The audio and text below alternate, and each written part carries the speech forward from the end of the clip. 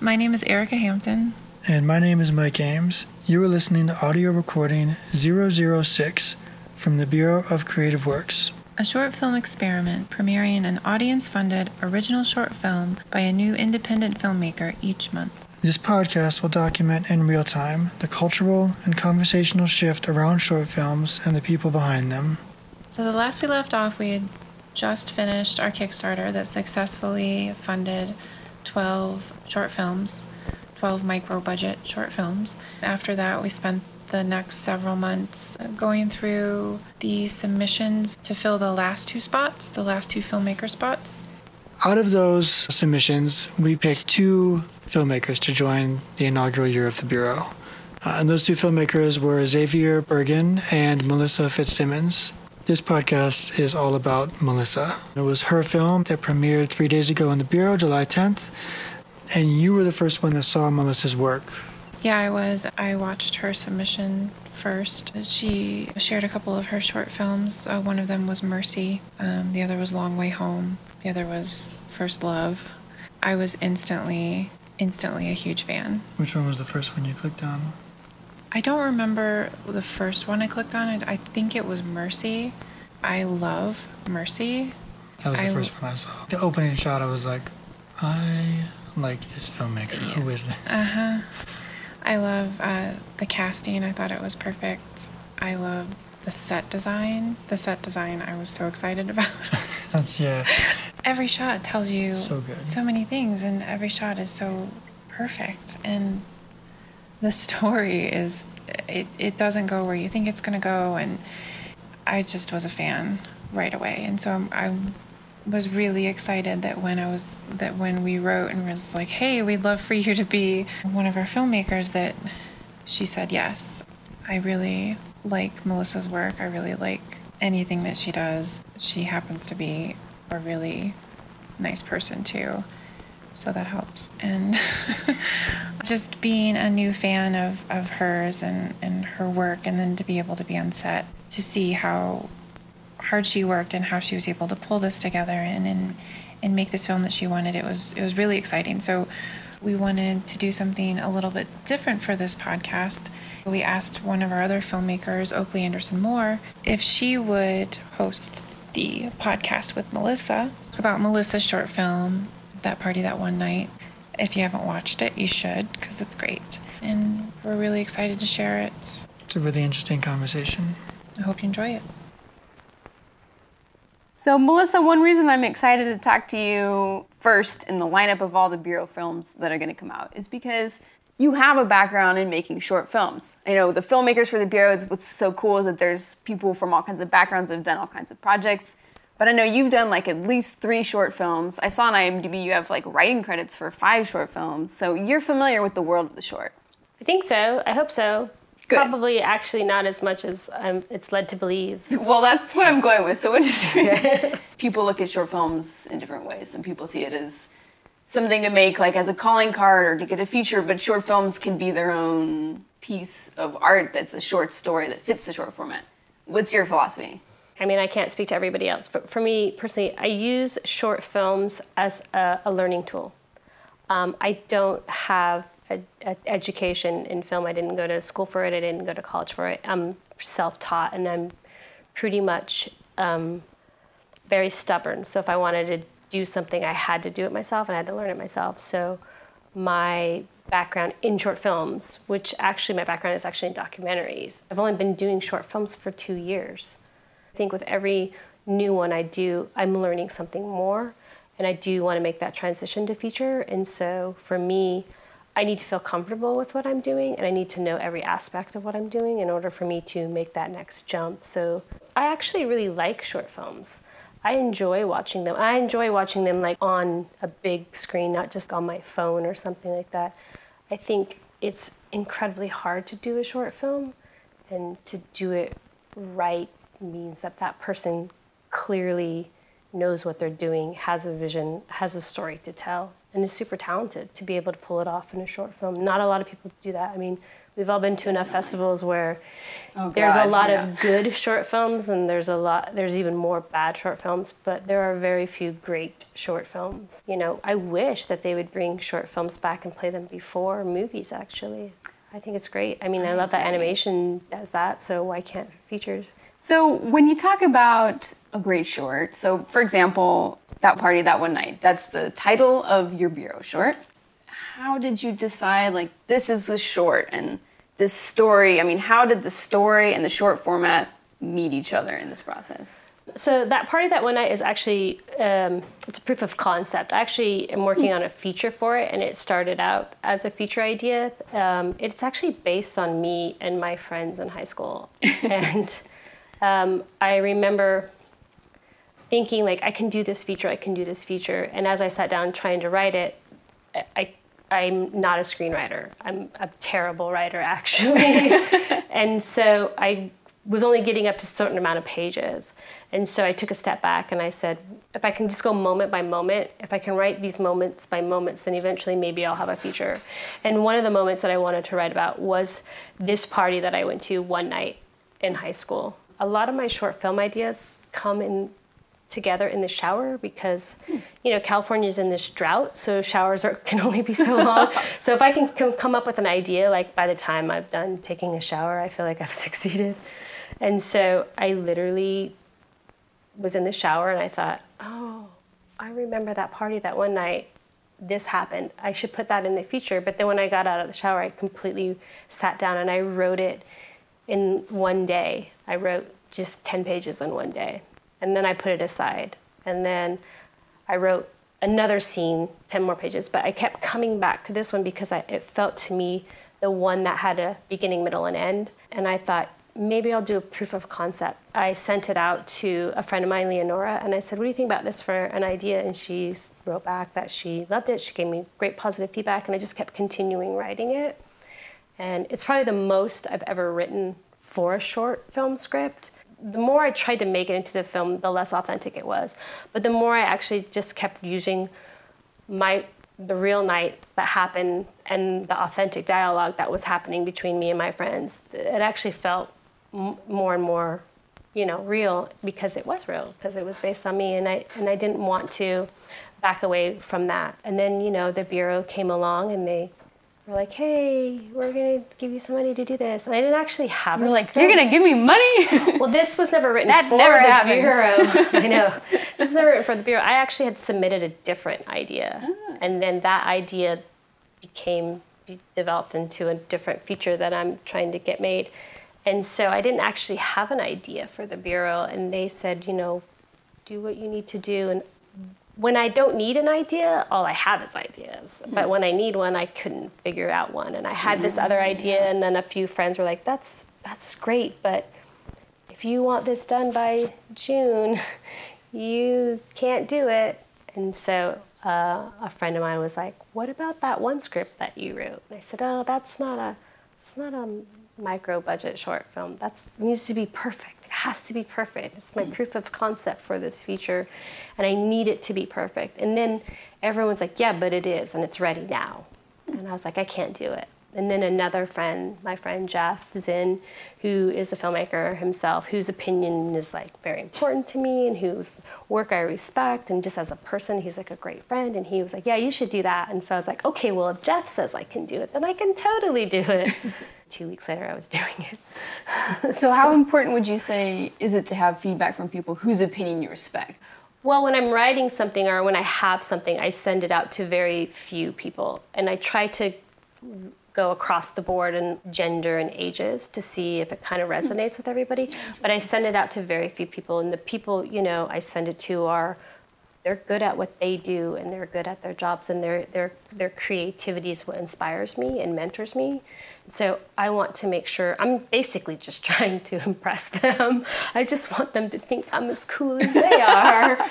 And also, I think it's very important, at least for me, to give my work to people who are not going to just say, no, you did a really good job, I really like it. That's not beneficial for me.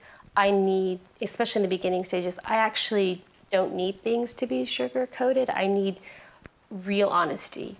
You know, my husband's one of those people. If he doesn't like something, he tells me he doesn't like it. He actually doesn't really like a lot of the things I do. So for him, when he read this, he was like, this is the best thing that you've written. You need to do this.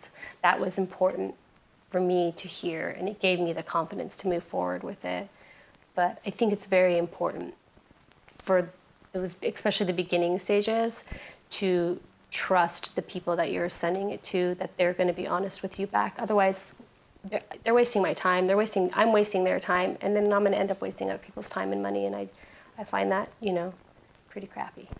So I've actually got a copy of your script in front of me for people listening home. The script is 13 pages. Yeah. And I think the short is about 14 minutes or so. Yeah. And you were talking about this is the most you've ever written. Yeah.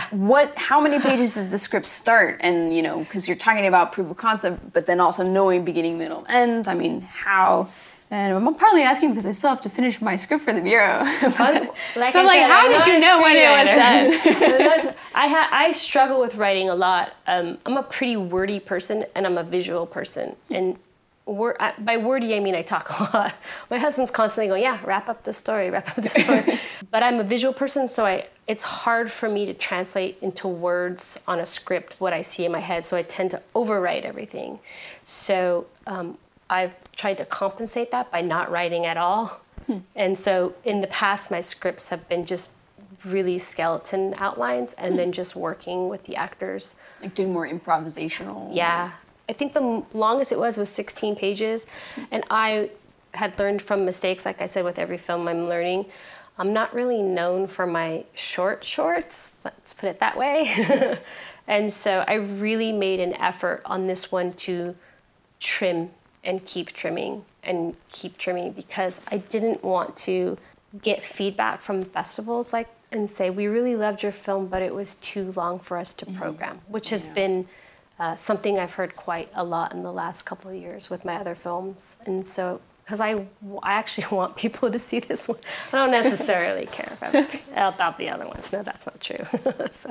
You know, when we were talking earlier about short films that are great and short films that are good, and I feel like there's two types of, like, there's a defining factor, and one of those things is how serious and committed the believability of the performance is.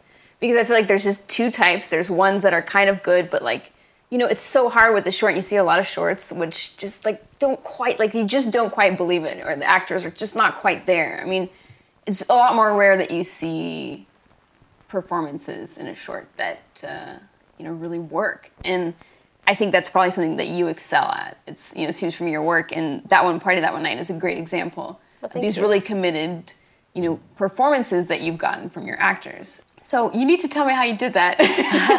It's not me, it's all them. I actually have worked with Melanie before. She was in another short, which coincidentally, she played me. So it's called My First Love? That's yes. right, I recognize her. Yeah, and you'll have to tell us about that too. Is there a reason that you work with the same actors? Is that a benefit? Is that part of the success? I just liked Melanie.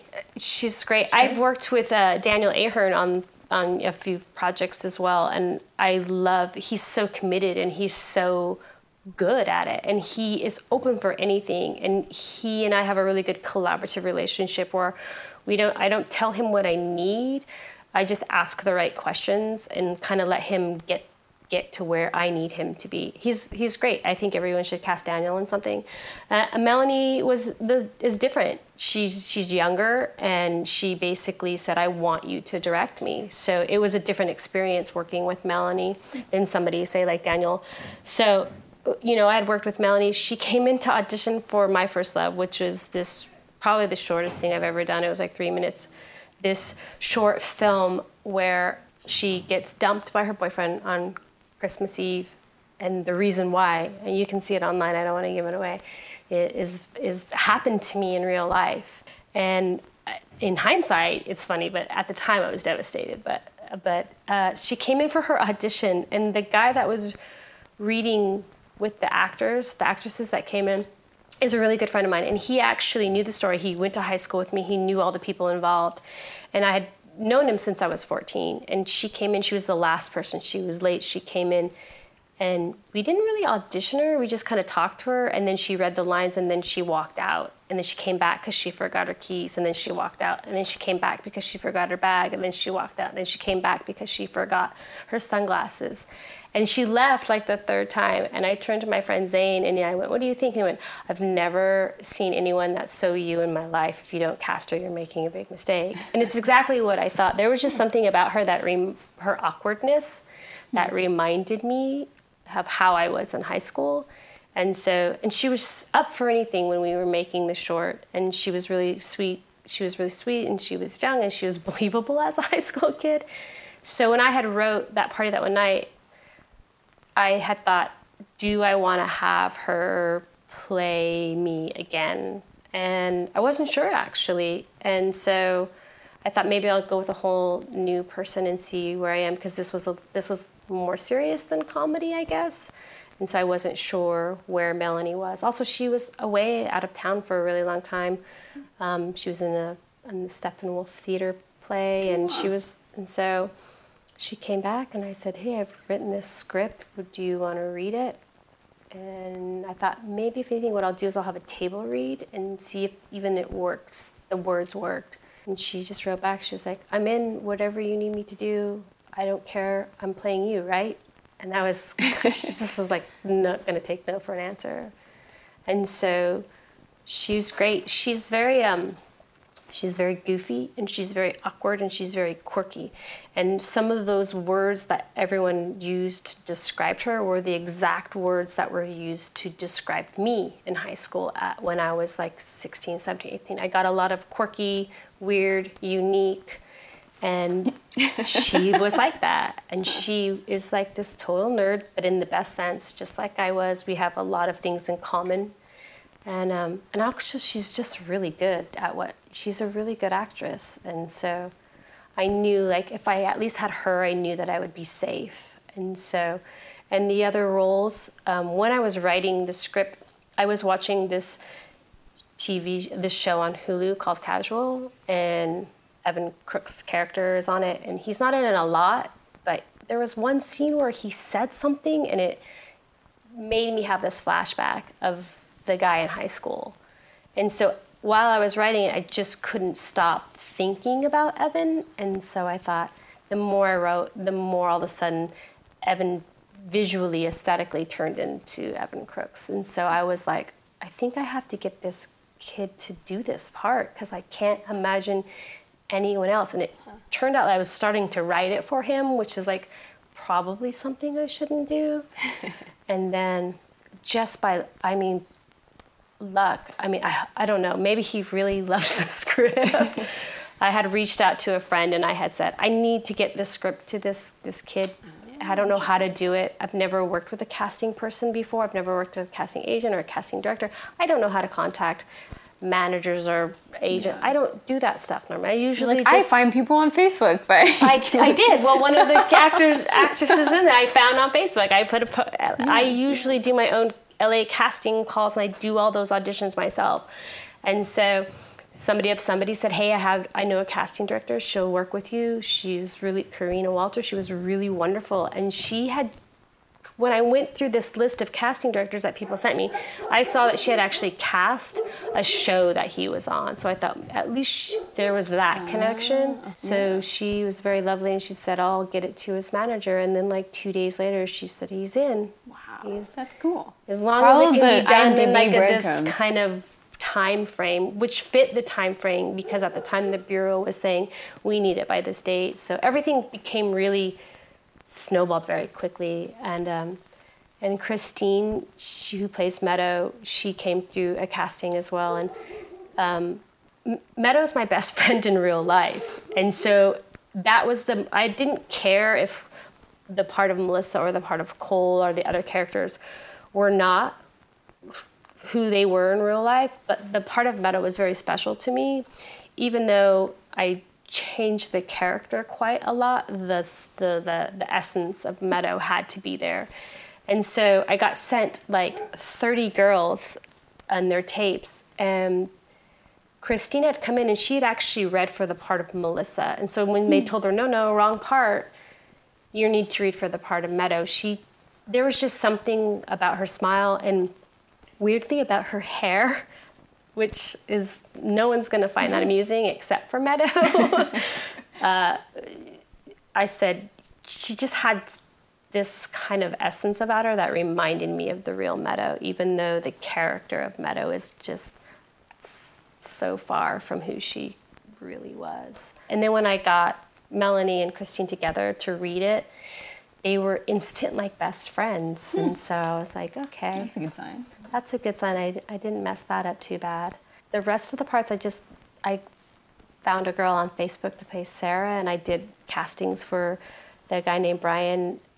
His name is Anwar. And he just came into my house. He had such confidence and such he was just so cool. And I was like, oh my God, he's so cool. He just had a leather jacket on and it was 100 degrees out and he wasn't even sweating. And I was kept turning my air conditioning on and he just read the part and he was funny and he just was a nice guy. And I was like, I really got to cast this kid. And the part of Matt is played by Sterling, who is a really good friend of mine and he looks like the real Matt.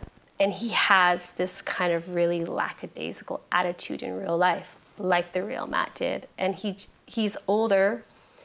And I thought, he's not going to pass as a high school kid. So we had to write a line in that said that he had already graduated. Okay. And so, but he lives in Idaho. And I just called him up and I was like, I really wish you lived closer so that I could have you in my movie. Hint, hint. And then he's like, I'm in. And he drove 14 hours. Wow. And then the next day he was in the movie. So he had no acting experience really. But I just be yourself. Don't worry about the words on the page. I don't. This would be a great time to listen to a clip from the film, if that's okay with you. Yeah. I'm going to pull up a piece here. This is a conversation between the two main characters, Cole and Melissa. Seems like a legit plan. Yeah, I like it. What about you? I have no idea. I don't really have that many options, but as soon as I get out of here, I am never coming back. Not even for family? Have you met my family? No, not even for reunions or holidays? What, reunions? Yeah, so that we can all sit around and pretend that we're friends. Half of these people, including you, aren't even my friends now, so why would we suddenly become friends at some reunion? Nostalgia does weird things to people. But nostalgia really isn't a good enough reason to come back. Okay, so people listening home, you don't get to see the visuals that go along with it, but you can sort of hear. They will when the movie comes out. You will when the movie comes out. You can hear it. It just feels realistic. And in this world that I describe, which is where there are short films that have good acting and short films that don't, how much rehearsal did you have with these guys? And they're delivering all these lines, and I have your script in front of me, and it's pretty close to the written word. It's not like they're improvising. They're tweaking things. So talk to us about, did you rehearse with them and how did you work with them on the text? Well, I actually didn't have Evan and Melanie rehearse together. I didn't want them to. I wanted them to meet. They came over one night and we hung out and I wanted them to meet just to see what that chemistry would be. But I purposely did not want them to rehearse together because I didn't want them to be comfortable around each other. I didn't want her to be comfortable around him, especially because she's not supposed to be. This is the boy that she's had a crush on for 4 years of her life, and all of a sudden she finds herself alone with him, and she's already this very socially and sexually awkward person. But she's also, she's a smart girl. She can have a conversation, and the things that they're talking about are things that were real and authentic, I think, for any kind of teenager about right before they're getting ready to graduate. And, especially if you grew up in a small town. I grew up in 2 small towns, and the only thing anyone ever wanted to do was get out of a small town. It wasn't difficult for me to write those words because this is exactly what I felt. And I think it's probably not difficult for them to say those words because I wrote them so well. No, just joking. Okay, so write them really well. Yeah. They are good at their jobs. Acting is a job for them, but I also feel I hope that I feel like I wrote something that is pretty universal, which is this feeling of when you're kind of about ready to go out into the world as a so-called adult, and you have this feeling of like, well, I don't have anything figured out, and I'm supposed to, so I'm just kind of just go out there and figure it out, which is what I hope everybody has, that kind of experience, because that's what I'm writing about. I'm writing about this idea that here we are, we're going to graduate high school. Everybody seems to have a plan except for me, but really no one has a plan. And so I think just that authenticity of what they're saying is actually, in the way that they're able to act and deliver their lines so great, is because I'm hoping it's because they are able to draw from personal experiences themselves. I'm very happy with them. They did a great job, and they're so beautiful, it's gross. But they just played off each other really well, and so I think they had the right chemistry. I was very lucky. I'm just very lucky. I worked with them separately. Like I'm very weirdly about this. I make playlists, like musical playlists for all my characters, and I kind of give those to actors. And then I write a backstory to them and who they are, what books they would have read, what movies they would have saw, what they would have been into. And they both got those lists so that they knew who those characters were, to like help them along with their own decisions that they've made and their own choices that they've made. So backstory is really, that's something important to you. And I do it with all my films. Yeah, I make sure to. It's just something. It goes along with the lookbook. There, I have a character book, and each character has to have. I want to be able to allow the actor to mine from that and kind of allow the actor to shape and mold themselves, but still stay within the world. Like the world to me of who those characters are comes from me, so I need to be able to present, here's the world that you live in. I want to give them enough to help them, make the decisions and the choices that they're making as an actor will at least come from that world that I've created. I think. I don't know what I'm talking about.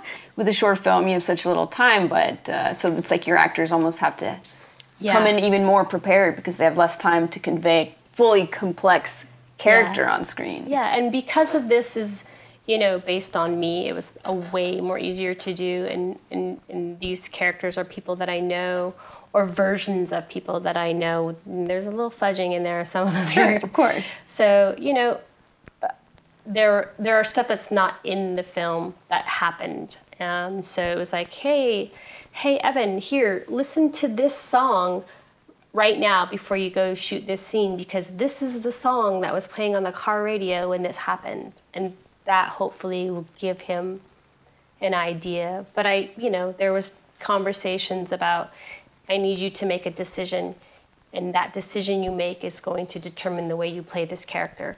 And I need you to make the decision by this point of the movie. And then I'll let you know if you've made the wrong decision.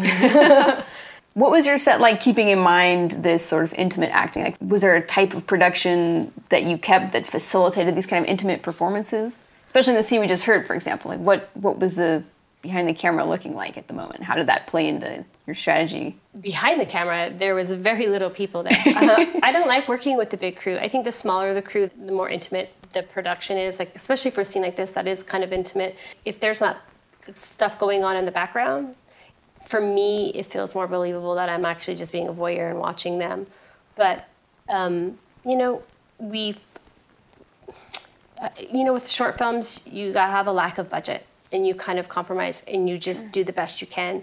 For me, this film was never about, high production value, or it was never about what my locations were going to be. I needed a parking lot, and I needed something that had lights, because I couldn't afford a big lighting package, so I needed, something with practical lights. And this place was just, they were nice enough to let us have it for very cheaply. And so I didn't want a lot going on in the background, because I feel like there's so much going on in the scene between them that was enough for me. And so what kind of stuff did you tell your DP to do, for example, like during this scene where there are two people talking, but, it's definitely got this handheld feel? It does. And very there's some s- interesting yeah. cuts, I'm not very- just cutting yeah. face to face. There's some other places that the camera wanders. Like, what did you tell your DP and how did that fit into this? So Pedro and I, this is I think our 4th film that we've done together. He's wonderful, and he's good at everything he does, and he makes everything look great. And we had a tough time on this one because I specifically didn't want everything to look great. I wanted it to be this kind of raw, and I wanted it to be, my references, poor Pedro, poor guy. My references are like, hey, Pedro, can you make this look like 1990s grunge? And for a guy who doesn't listen to 90s grunge, he's like, what? And so I start all my projects off with, here's my inspiration. Look at this beautiful photograph, or look at this film.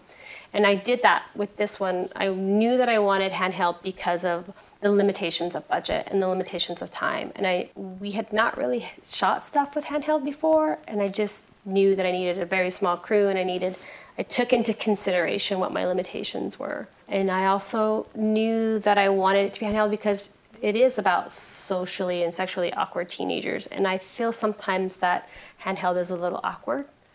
And, but I kind of like flaws and stuff like that. And I needed there to be some flaws. I had watched a wonderful movie called 6 Years by Hannah Fidel. And I sent that over to Pedro and I said, can you just watch this movie?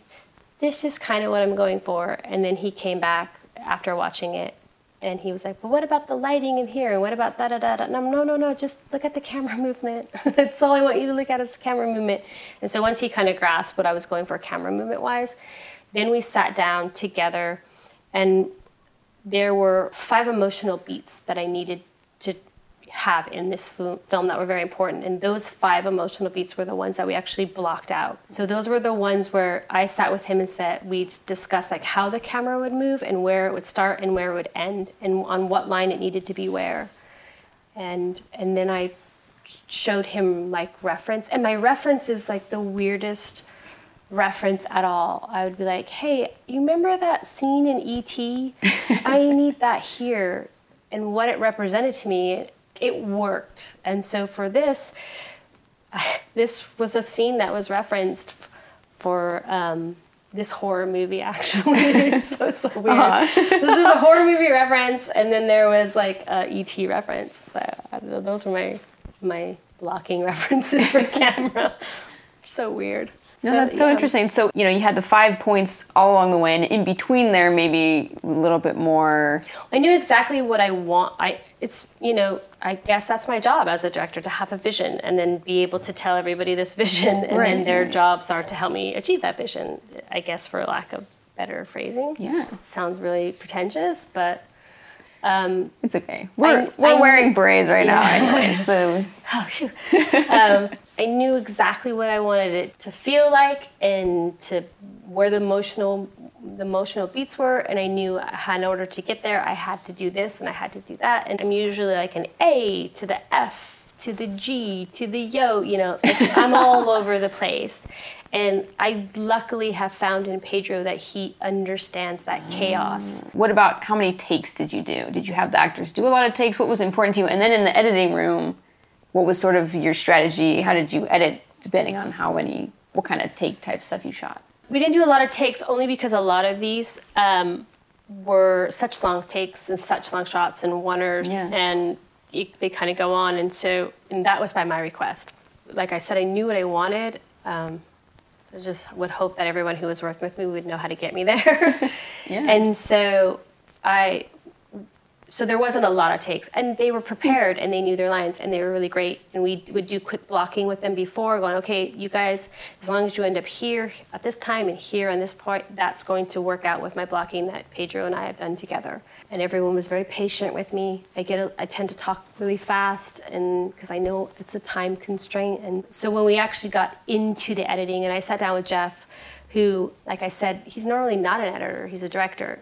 And he had said, I'll help you. I know what you want it to be. And I said, I wish you could edit it for me. And he said, I'll do that. He edits his own stuff. He's like, as long as you're okay with the DIY of editing, which is, my background, being a DIY filmmaker and not knowing technically And so it was great. He flew in, and the problem is we had like 4 days to edit it. Neither of us had an editing program. So we got like a 7-day trial period. Nice. And we basically, like, day 1, he came back that night and like flipped through all the dailies. And then day 2, after we wrapped, we came home and we started editing. And he was like, I have to be honest with you, I don't know what to do here. You have to lead me. And so one of the things that was really great for me, this experience is, while I really think filmmaking is a collaborative experience, I still haven't really had a true collaborative experience. And Jeff is the same way. He does everything himself. So this was the first time he's actually really collaborated. And I've never sat in with an editor. I usually just pass everything off, and then they come back like a couple of weeks later and say, here's your first cut. And then I give notes. I'm incredibly scared of post.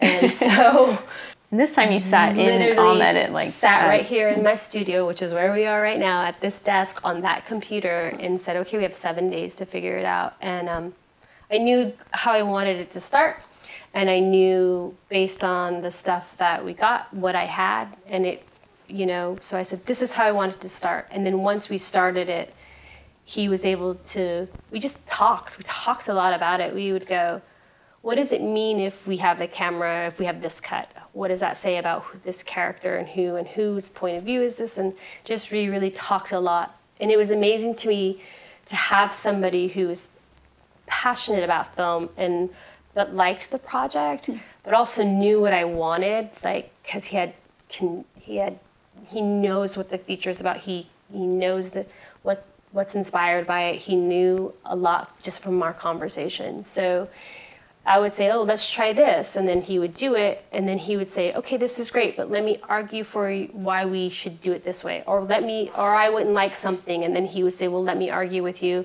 why it should be this way. And we played really well off each other for like 4 days straight. We would be up till 4 a.m. And he got incredibly sick. He had like 102 fever and was on all these medications. And I was like, you just drink more whiskey, you're fine.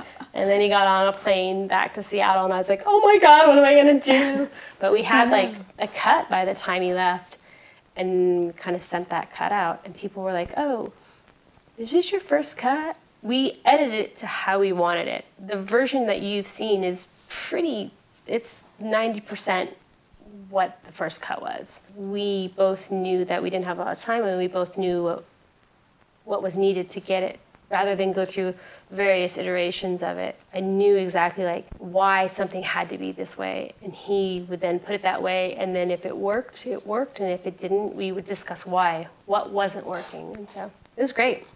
It was the best experience I've ever had with editing a film. Keeping in mind sort of the relationship between how you shot it and then how it was edited, I think let's play a clip from the beginning of the film with Melissa and Meadow. Let's take a listen to that. On some romantic weekend getaway with Gary. We're trying to rekindle the romance or something. It's not gonna work though. He's got the personality of a convicted pedophile.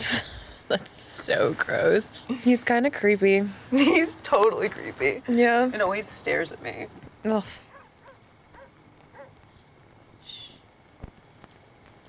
Hi, I think someone's here.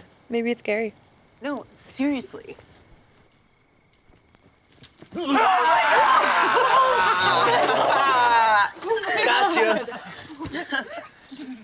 What are you guys doing? What's going why on? do you guys have to naked? Shirts versus skins, isn't that how you guys play? I started this whole conversation about the believability, of the performances, but really it's sort of just like the believability of the whole film. And, it's not just the performances, but it's just how you move the camera and how you edit it. And so this is just like a really simple scene, where you've got two characters by themselves, and then suddenly there's a shift because these boys show up. And that's sort of something that I feel like is the shift between the intimacy of two people and then multiple people, and that comes out throughout the film. So just like, can you break down for us, for example, how did you just storyboard a scene like this out, and how did you decide how to shoot it, and how did that fit into this overall strategy of the moments and 5 beats throughout the film? Yeah, this is actually one of the beats. What happens I picked a good one.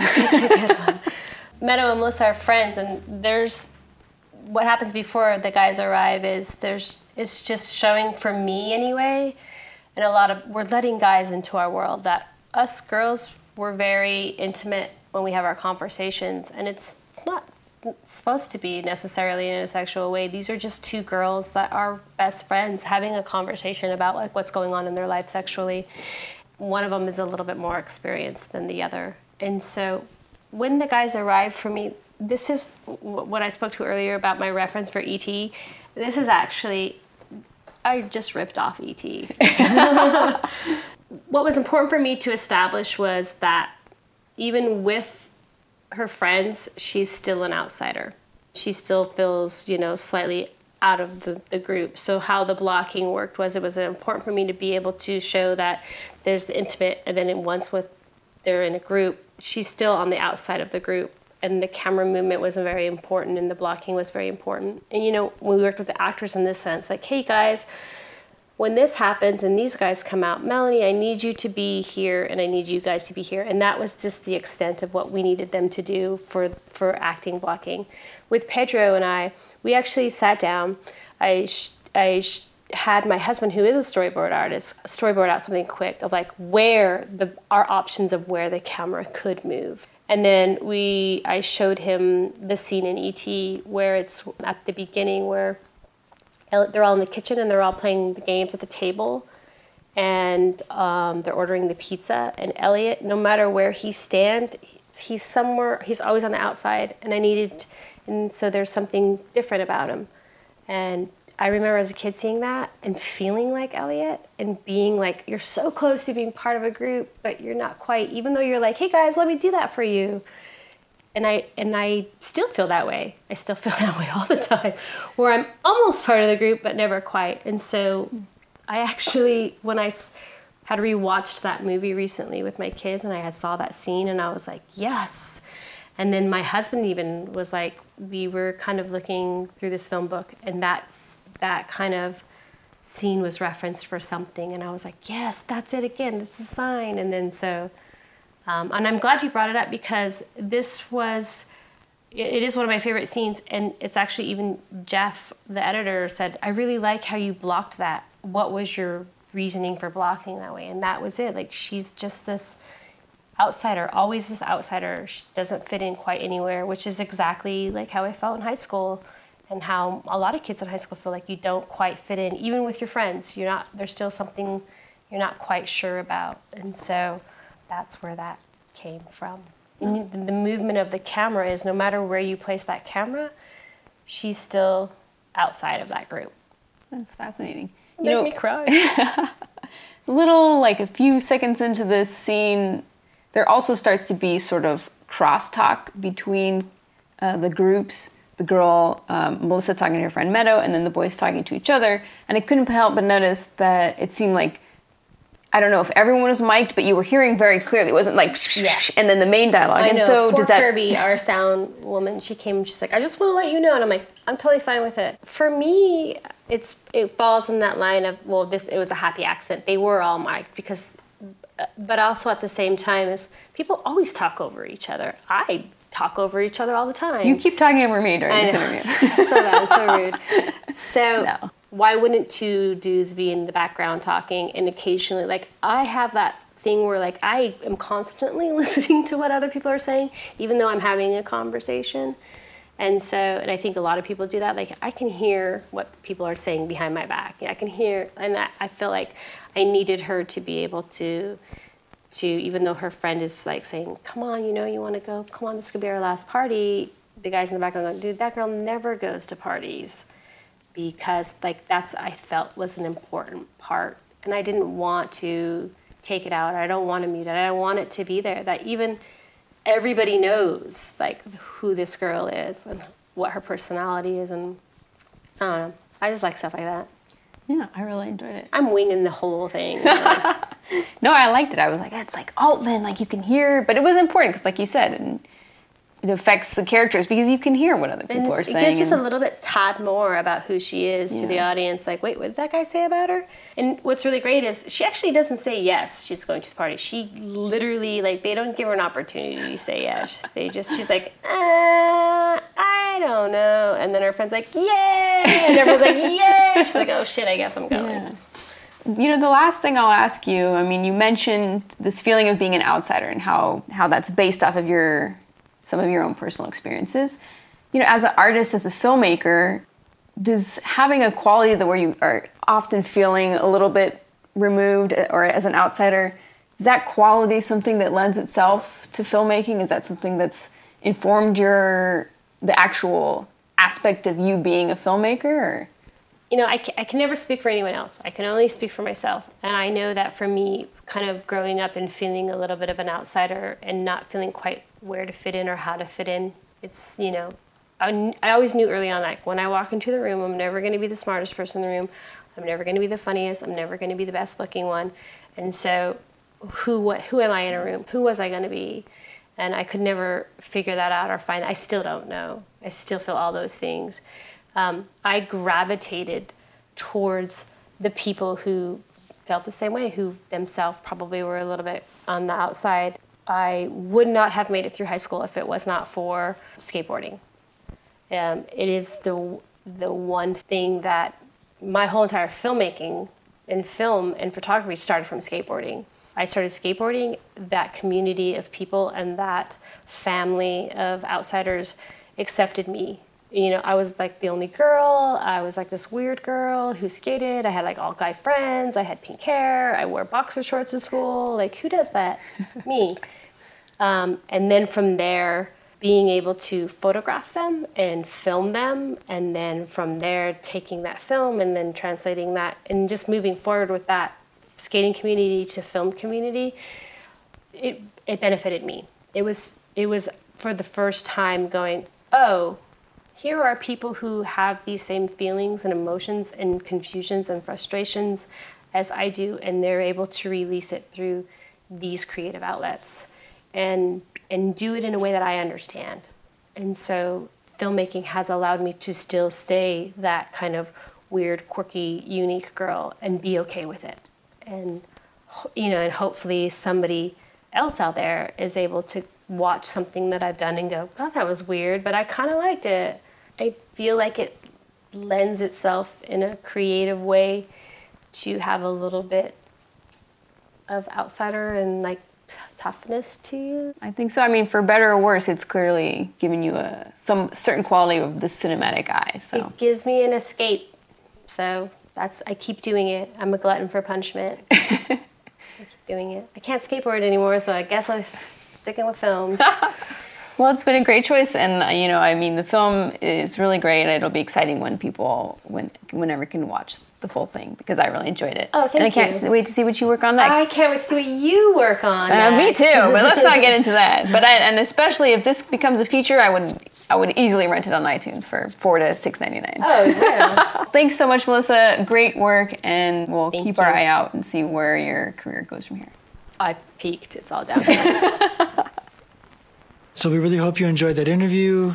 I love hearing about filmmakers' process and how they write and how they work on set and how they go about editing, especially when they are as naturally talented as Melissa is at filmmaking. So that was, again, Oakley Anderson Moore and Melissa Fitzsimmons talking about Melissa's film, That Party That One Night, which you can watch right now on the Bureau. I think it's pretty clear from the conversation that it's a very personal project for her, and we feel very lucky to be even a small part of it. So please do go to the Bureau and watch it, and Twitter at us, Instagram at us, any way that you're comfortable letting us know what you thought of the film. It's really exciting to hear people's feedback and to know how it affected them. I'm rambling.